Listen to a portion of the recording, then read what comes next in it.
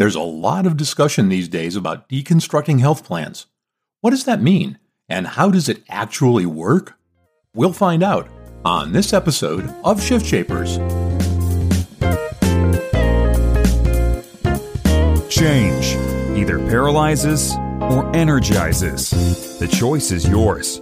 You're listening to the Shift Shapers podcast. You're about to learn firsthand from businesses and entrepreneurs who have successfully shaped the shifts in their industries. Get ready to become the change that you want to see. Here's your host and Chief Transformation Strategist, David Saltzman. This episode of the Shift Shapers podcast is brought to you by Captivated Health, a captive insurance arrangement designed specifically for educational institutions. If you have clients in that vertical, you know the healthcare deck has been stacked against them. Today, Captivated Health offers the stability, control, and savings they've been waiting for.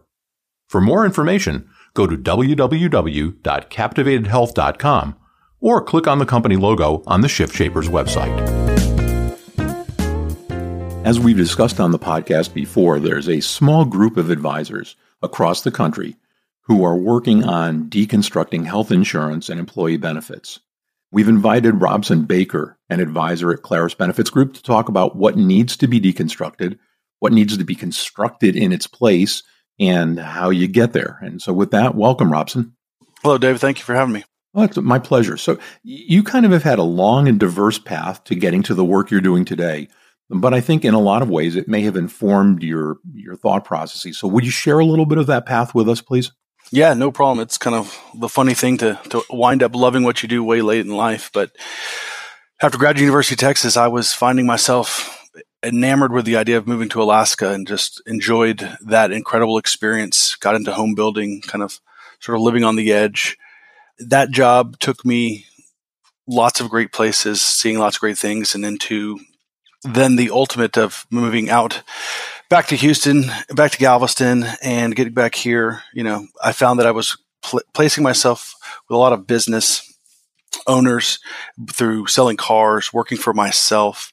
And it was just all those experiences of just people got me in a by chance opportunity to meet the principal here at Clarus and found a job that I ended up loving.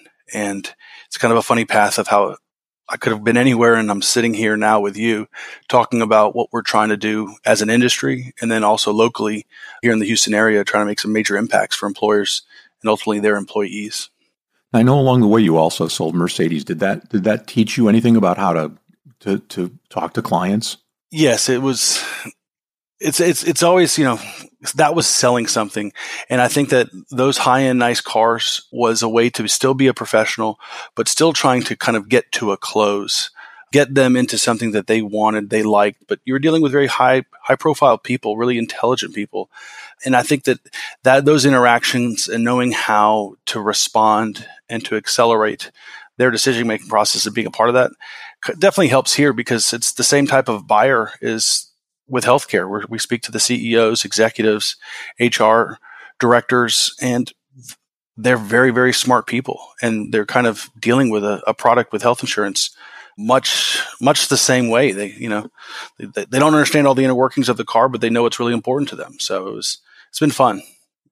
So before we get into talking more about deconstructing health insurance and whatnot, I know you also had a personal experience with the medical system, and that was a huge influencer on you. Would you share that with the audience? Oh, David, that's probably where it all turned. I took a 180. My experience was being able to know that I had an accident in Alaska playing soccer, and probably the most terrible pitch that ever existed. I heard the loudest pop, and it was then 15 years later, 2.5 years ago now, where I had to get my ACL replaced.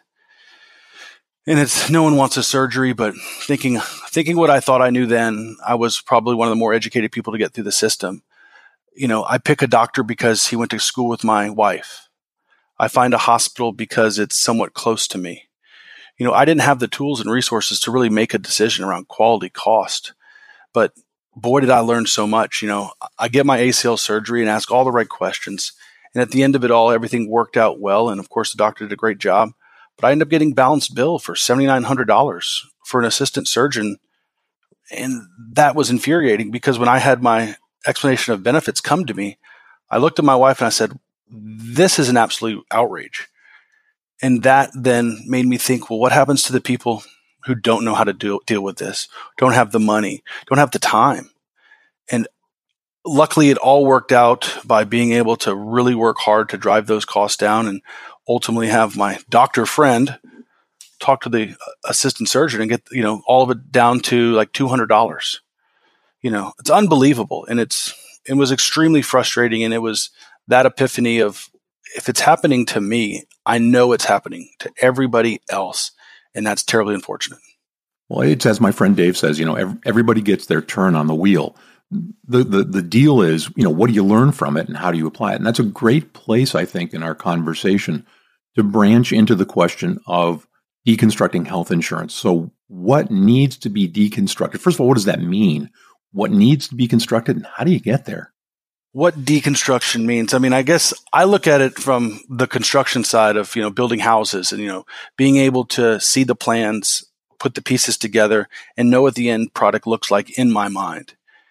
But I think that what's happened is that our insurance products that we see from the major carriers, they have it in such a black box that very few people understand it or have an opportunity to be able to see it. But luckily, as a group of advisors across the country, we realize that through independent TPAs, independent pharmacy, and all the minor components within the health insurance block, we can start chipping away and finding these large segments. And I think that deconstructing health insurance is essential because we have to put it back together better, focused on the employer, ultimately the employee.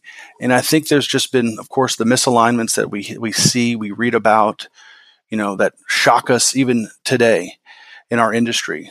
It's unfortunate, but the only way to kind of rebuild this almost broken system is to take it all apart, bring it all back together, and create as little friction and noise for the employees who would end up using it. So, part of the challenge of that, though, isn't it being with smaller corporations and smaller entities? You really can't do that on a fully insured basis, can you? I mean, you've got to kind of go self-insured. Well, and that's kind of my next step is this decision-making process of the individual.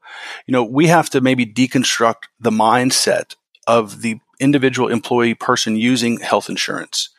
I think the employer has a responsibility to work with their advisors to create education platforms and ways to be able to break the complex information into smaller, manageable parts.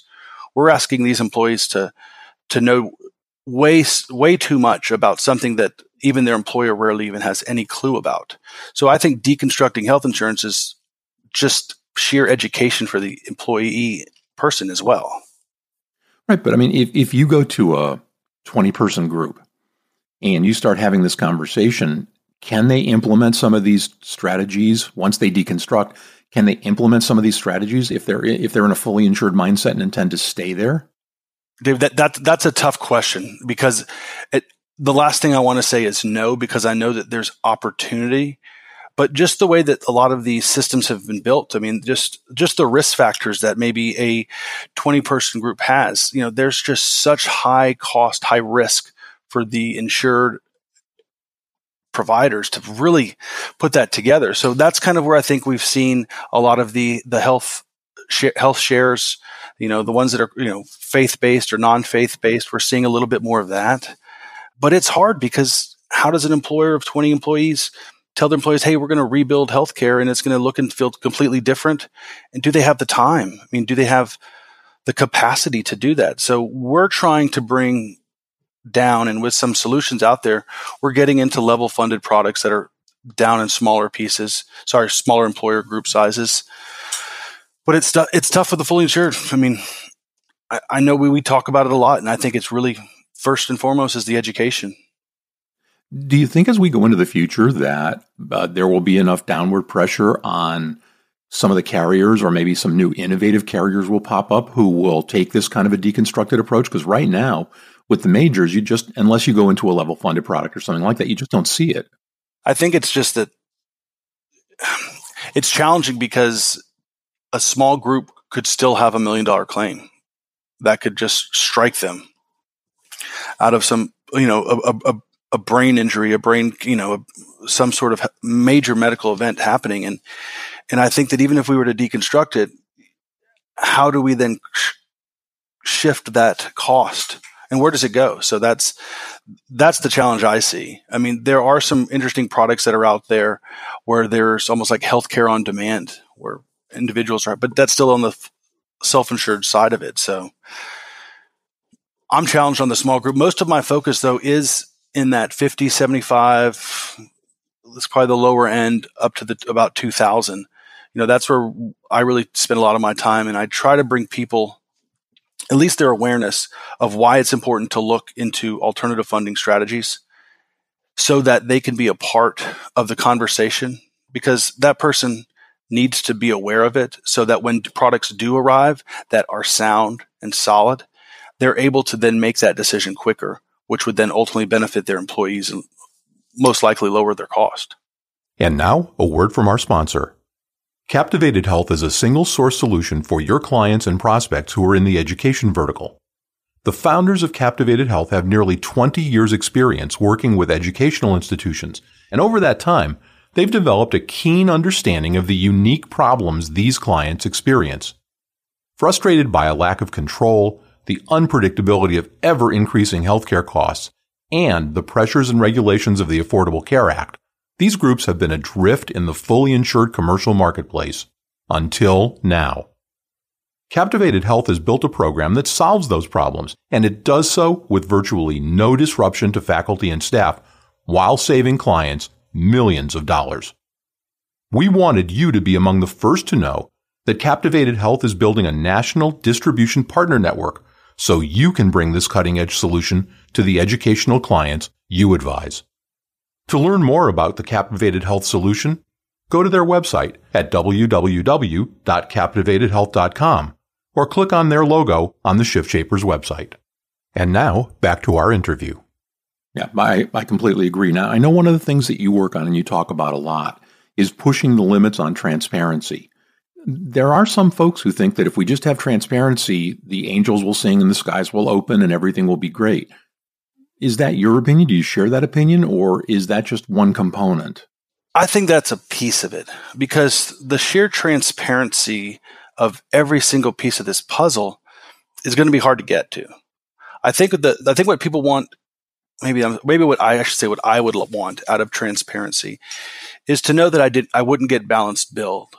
That I would have known that there would have been a third party out of network individual, and that cost would have been X.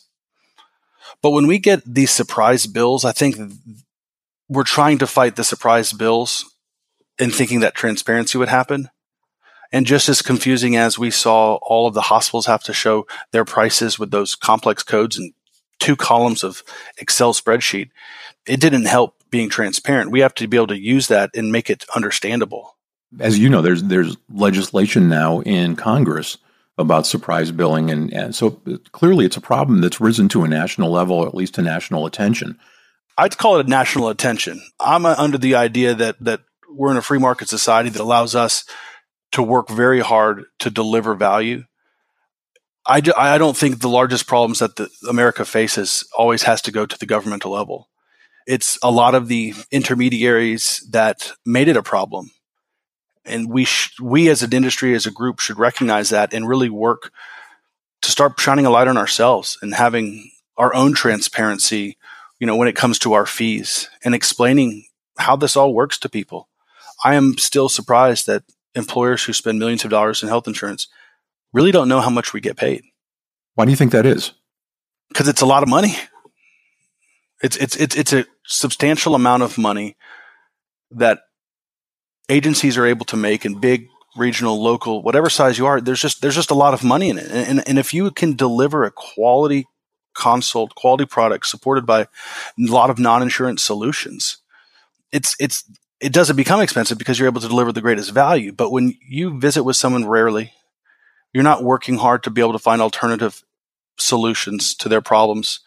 You're just making money. And I always joke, but it's kind of like they're just extending their runways on their ranches so that their bigger planes can come and land. It's complicated. And, I hate to say it, but I know success will happen when I have a bunch of other advisors frustrated at me for having their clients ask them about how much they get paid. So disclosure of compensation is, you believe it's a component of the process of deconstructing? It has to be, because otherwise, why do agencies offer so few solutions? Do you think that once we start disclosing compensation, that the percentage of savings models that some advisors are talking to clients about will become more prominent?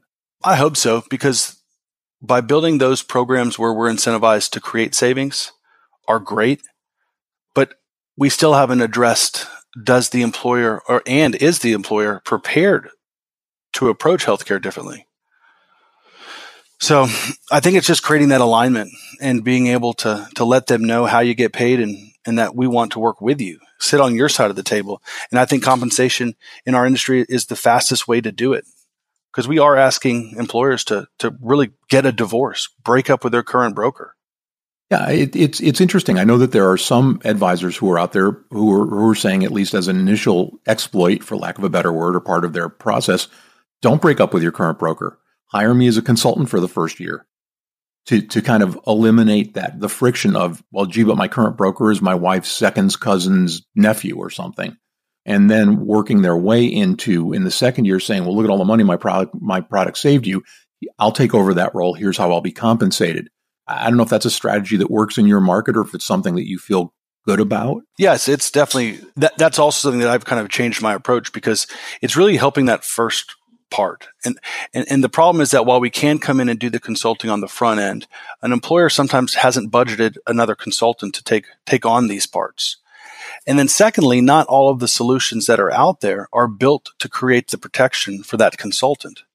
So there is a little bit of complexity when it comes into the ownership of the solution, but there are ones that are out there. So it's important, but again, the transparency of just how health insurance is made. I mean, I look at how the supercomputers of the late mid 70s, and that's how TPAs kind of came to be, to process claims faster and easier. And then just the consolidation of all the other components in healthcare and tying it to health insurance. It's just a monolith that we have to explain that you can be able to find the other parts, peel back that curtain, break up that insurance, and just educate. Education is I think lacking on a basis across the country when it comes to how health insurance works. The impact you see on your bottom line is there, but people don't know what they quote unquote don't know, because no one's wanting to teach them. Well, and when we talk about education, one of the things that I know that you're involved in, that I want to make sure we spend some time talking about, is you've been involved with some efforts to create university level education programs, and those are industry facing or industry practitioner facing. Can you tell us a little bit about what you're doing in that regard, and why you think that's important and will make a difference? Yeah, the University of Lynchburg at Virginia, with the direction of Tom Scott, was able to build the nation's first health benefit design master's program for advisors, HR executives, business executives, anybody who wants to take the time and energy to learn how it's built and how you can be able to build it better. It's very applicable to my business. It fits my schedule, but it also is something that I work to grasp that information and then be able to share it with my community. So I'm taking some of the things I'm learning there and elsewhere, and really turning it around and trying to educate all the employers, prospects, clients, not clients, everybody, because we need it. And at a university level, it's rare to have that. It's rare to have a relevant course that's lively, timely, and evolving. So I think what they've done there at that university, I've really enjoyed being a part of trying to help frame the coursework and bring in some of the really smart and creative solution vendors. It's been a lot of work, very enjoyable, and I'm taking it myself right now. And last week was mind blowing.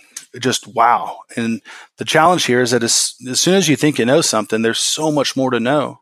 There's so many parts to this. So the university master's degree is very exciting, and I think it will also create a differentiator for the advisors out there. And that's what we're really trying to be able to do, is come out and be the best consultant we can for our clients. And I think the education is huge.